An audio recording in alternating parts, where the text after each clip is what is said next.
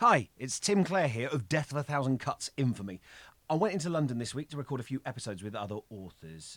It's a bit of an experiment, so please bear with me while we get to grips with how best to do it. The sound quality isn't ideal. I'm just going to give you that heads up straight away. So if you want, you can go and do something else. I'm going to give you that privilege. Apparently it's mainly to do with me peaking when I cackle, so our levels are radically different. But I hope you can still enjoy it and get something out of it. A copy of the extract we discussed is in the show notes on my website, timclarepoet.co.uk. As you can hear, I'm not using my regular microphone. I still own that microphone. I bought a new one to see if I could do two-player versions of the show. And it turns out this mic sounds like absolute dog shit. So, all in all, a productive morning. Hope you enjoy the show. Hello, and welcome to Death of a Thousand Cuts, making you an awesome writer, one cut at a time. My name's Tim Clare, and each episode I'll be looking at a new first page by a novice author and discussing ways of making it stink less. I hate doing that intro with it. I've made a discovery for the first time in my life that I put a glottal stop in 50% of my T's, and saying the phrase "one cut at a time" has only made that clearer to me. But I'm not here on my own today. I've got author, poet, and putative king of the cyclists, Joe Dunthorne, with me. I don't know why I added that bit on the end. How are you, Joe? Sorry. I'm good. I've already talked you up too much.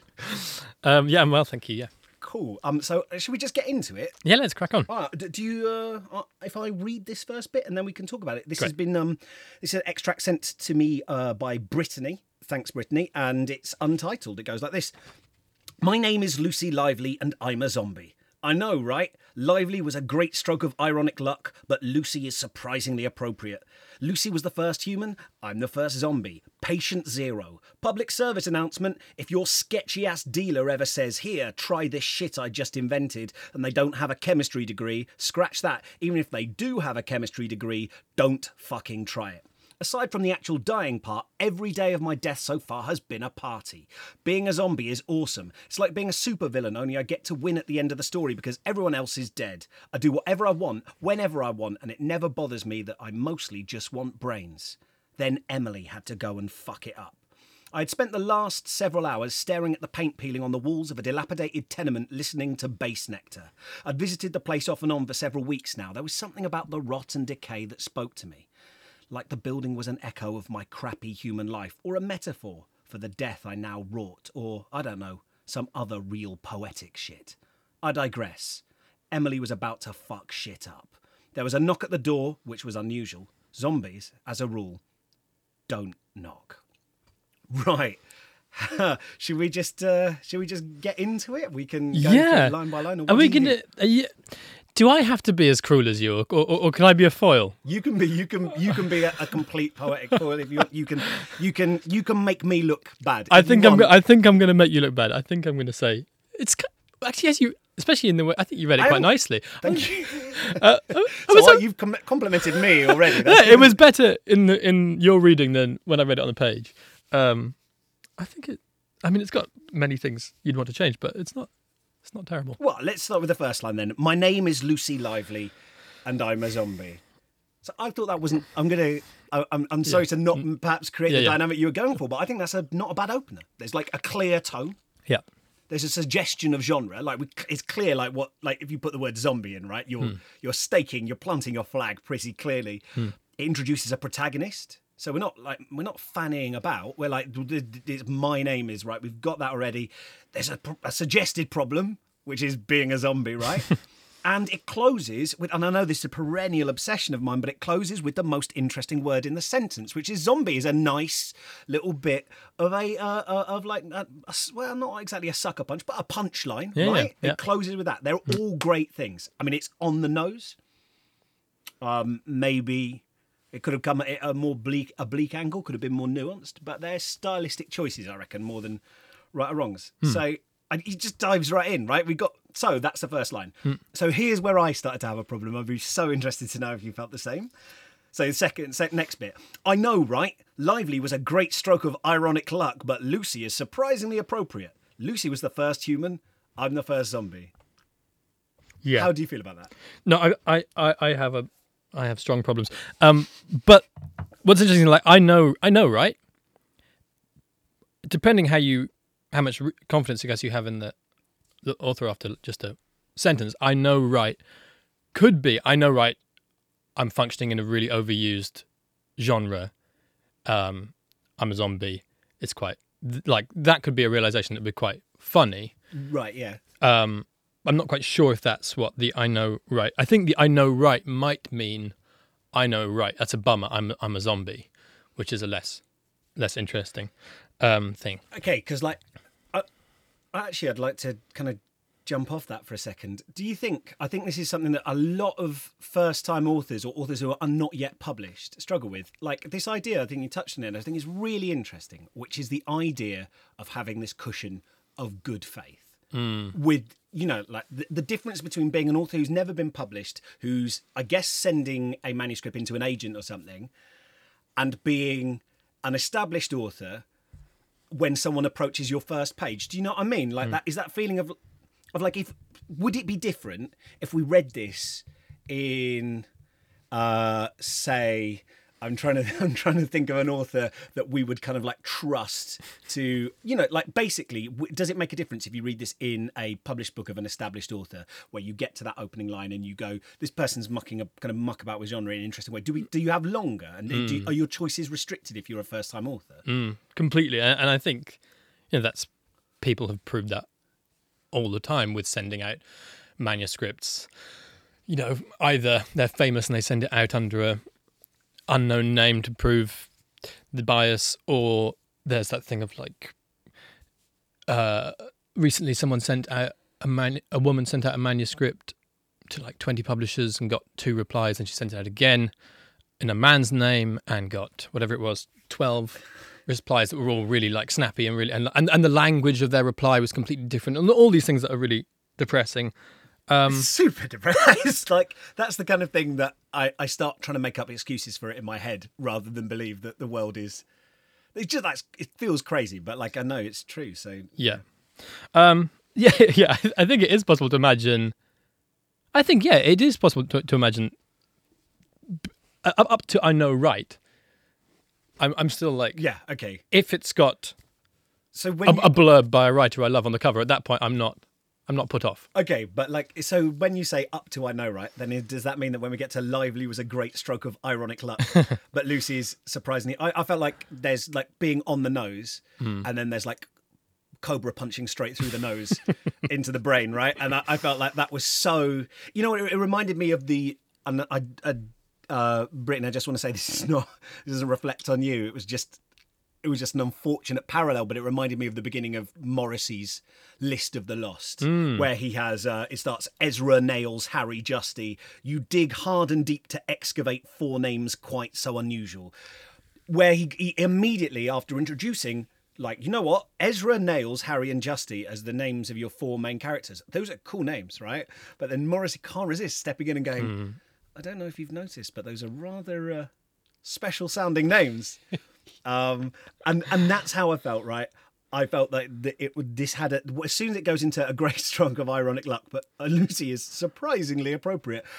That was when I was like, it felt a bit Beano-esque, self-congratulatory, great dodge. Readers. Do you know what I mean? It's like, so it's if you have to explain the reference to your readers, I feel like you punish both the people who got the reference and kind of shame the people who didn't get the reference. What is the Lucy was the first human reference? Oh, so Lucy was the, I think it's the name given to the missing link bones of a kind of part ape, part human. Okay. Right? So like, and that's the parallel that's being drawn.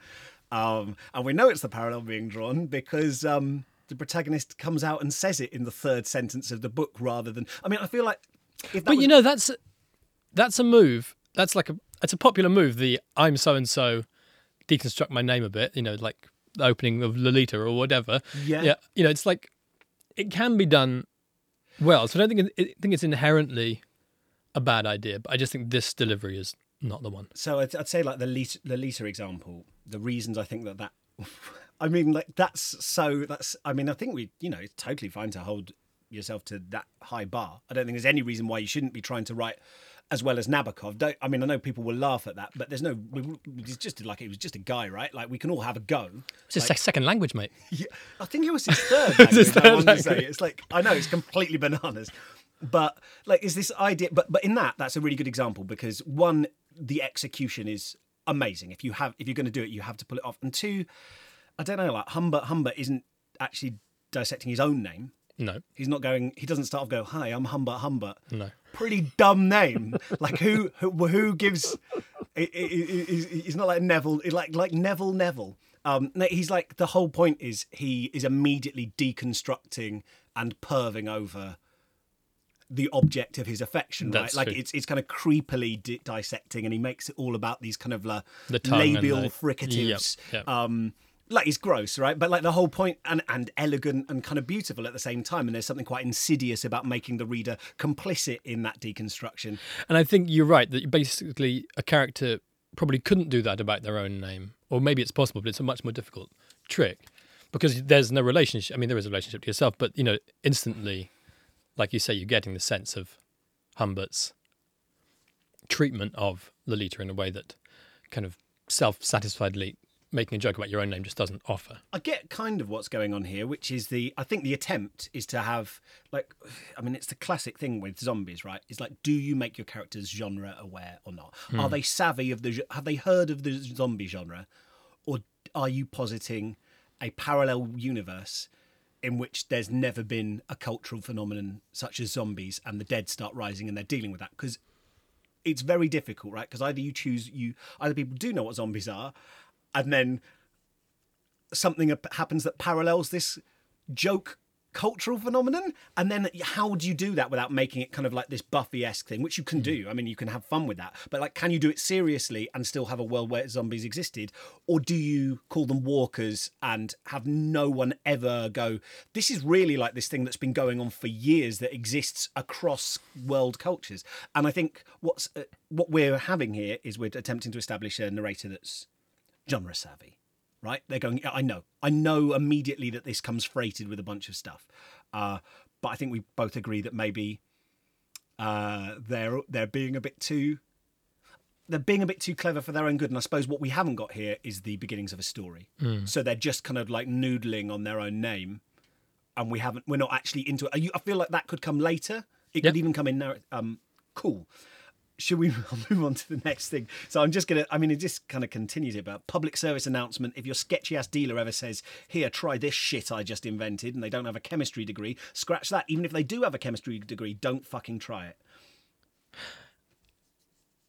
Useful information is imparted in the sentence. I just feel, I hate the language, I guess.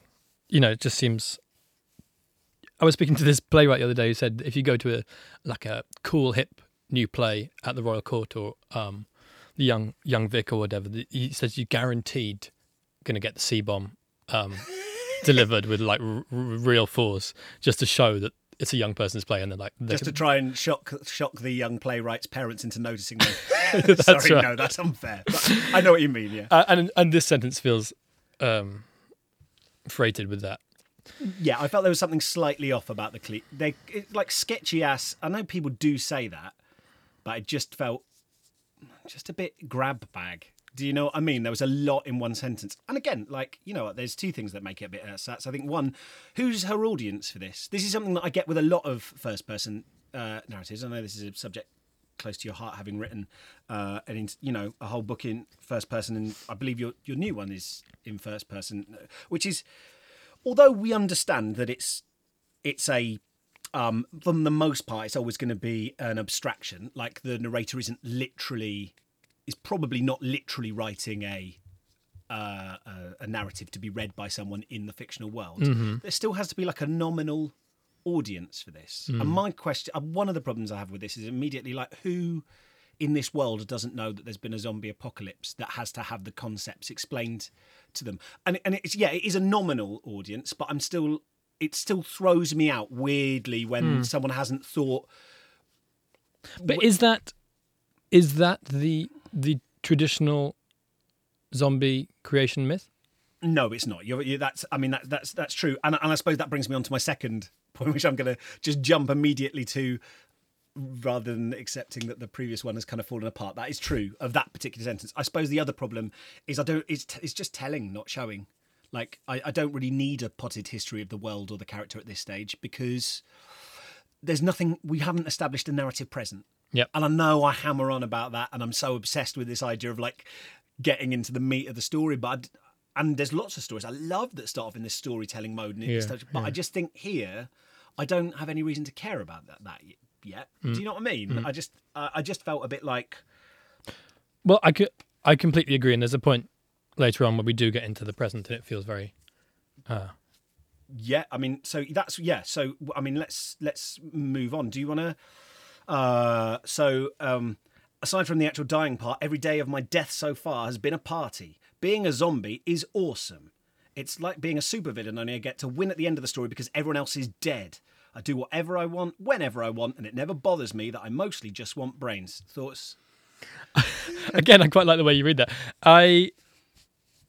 It strikes me that basically this is just information that we should be getting later on. It's not, I don't think, inherently bad information, but at this point we're waiting to be in a place with people, having a bit of narrative pull, and this is kind of colouring that doesn't need to happen yet. And you know what? There's something just about the potted history of any SF thing, but I imagine it happens with literary fiction as well, where when you put it in summary, it just ups your awareness of its fictional status, right? You just read it and you're like going, yeah, I kind of agree, but I'm just very aware that this is made up because I'm not pulled into like a moment. Yeah. I'm just reading it splattered down. In the same way, I mean, I just think it's amazing that, as I think I told you, I watched the Star Wars movies for the first time 2 months ago, having never seen them before. And you know what? Like, I'm amazed and wowed that the Star Wars title crawl works, because it does. But, I mean, it's a weird movie convention that doesn't appear in any other movie, really. Because then, but actually you don't need the Star Wars title crawl. My argument is that as much as that is iconic, you could just leave it. And also, no one actually takes in... Have you tried taking in the information as it's happening? You're there getting the mood, like, oh my God, it's the Star Wars thing at the beginning. And then, like, watching the new ones... You cannot concentrate on it. It's not information that goes in at all. It doesn't. And you get all that and immediately get thrown into a scene, someone running away or a big ship appearing or whatever, and you're like, right, I'm into this, what's going on? And you find out and you deduce it from the world. And so as much as they cannot leave it now because it would be uproar.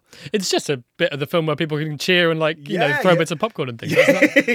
Exactly, but it's not necessary. I think it's I think it's something that is like a nice kind of wink to the audience, but it's not. And I think this is a similar thing. So you saying nothing's happening. So we get to then Emily had to go fuck it up. Yeah, again, I'm offended by the swears, but yeah, fine to me. Yeah, I mean, on the swearing thing, I felt that they grated a little bit, and I'm not against people swearing, but it felt a little bit like it was trying too hard. Yeah, very much so. Yeah, I think it's weird though, isn't it? Because you probably would swear at approximately this rate in real life, but on the page it's just somehow so much more showy or so much more... I suppose it's the rate of swearing to actual content as well. We haven't actually got into a scene at the moment. Do you know what I mean? And also it's the same formation, fuck it up, and then later on fuck shit up. Yeah. And fucking try it. It just seems all a bit of it's not inventive usage. So I'd spent the last several hours staring at the paint peeling on the walls of a dilapidated tenement, listening to Bass Nectar. You're giving me a smile there. Right? I've written, I'm intrigued. That is exactly how I felt. I was like, Bass Nectar. Bass Nectar. Oh, like unexplained proper nouns. Exactly. I'm so into it. Yeah, I'm really into it. Yeah, it was like, that is and it's not 2 words for those who can't see it. And you can mess those up in SF, right? You can go, I switched on the vid screen, and you're just like, no, you didn't. Shut up. But Bass Nectar sounds, I totally accepted that as whatever it is. Yep. I accept the, I can't remember what they, from my English language A-level, is it called anaphoric references or cataphoric references? One of those two, where you reference something at the beginning of the story, like a pronoun. You just like go, he ran in, and you're like, who's he? And then, but you come to it later. I really like it. I really like that. And it's lovely. Yeah, I'm glad that you've. But clearly, what's also happening is we're now locating something we get a location and a time. Yep. We'd spent the last several hours, and we get paint peeling on the walls of a dilapidated tenement. It's it's kind of tickling. It's kind of tickling the belly of cliche. Oh yeah, no, it's definitely a dilapidated tenement is tickling, and paint peeling on the walls is smooching. Yeah, it's full mouth kiss. Yeah. But I like that line. I don't mind it at all. I visited the place off and on for several weeks now. It's a bit mealy mouthed kind of general time. But now there was something about the rot and decay there that spoke to me. Nice, right? Yeah. I was totally on board with that. Like the building was an echo of my crappy human life, or a metaphor for the death I now wrought, or I don't know, some other real poetic shit. What do we think about that? Yeah, it's just a bit of a sad sentence, isn't it? It's like you can feel the commitment. It gets steadily worse, and then completely throws it away at the end, which is so sad. We've both done that with sentences, yeah, right? yeah, where for you sure. panic and just go, I just need the reader to know I'm not committed to this. Sometimes you think, I think in the moment you think that can be a really cool move, like, or whatever. Yeah. Because that wasn't very good. But when you come back, you got to cut it. Yeah, and that's a classic thing of first draft syndrome versus second draft, where you just, I've often put in, actually one of the best pieces of advice you gave me was about trying, as a general rule of thumb, trying to stick to one simile or metaphor per page. It's just like a nice, not an absolute, but as a nice base rate. And I think what has made me do when I'm writing is those sentences where you go, it was like his hat was like an inverted bassoon, or perhaps a tornado whipping his hair up into an ice cream, and you're just like, and you feel at the time like, yeah, I'm really styling, and you come back, and because there's so many different conceits pulling in different directions, it actually obscures the thing you were trying to illuminate. Whichever is the best metaphor gets drawn down with the worst one.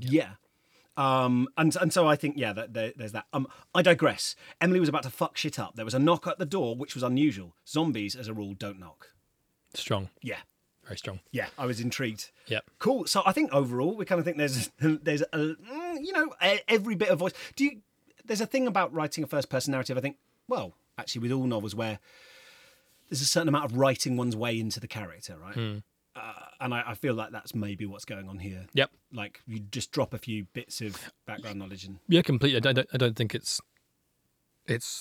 monumentally flawed. It's got a voice, and it gets to its story, only with a couple of paragraphs of digression. And I think zombies as a rule don't knock is some sort of, I don't know, it's brilliant. I'm totally into that. Yeah. So when we get there, especially as like I'm now got anticipation. Yeah. Right, which is So overall, like we quite like it, and hope that's been helpful, Brittany. So if any of you want to submit your work, you can go onto my website www.timclarepoet.co.uk. There's a little contact me link on the right, and you can click in the show notes to see our submission guidelines. Would love to have some of your work. Please share the podcast and spread the word with other writers you know if it's helpful to you. And until next time, keep writing, please.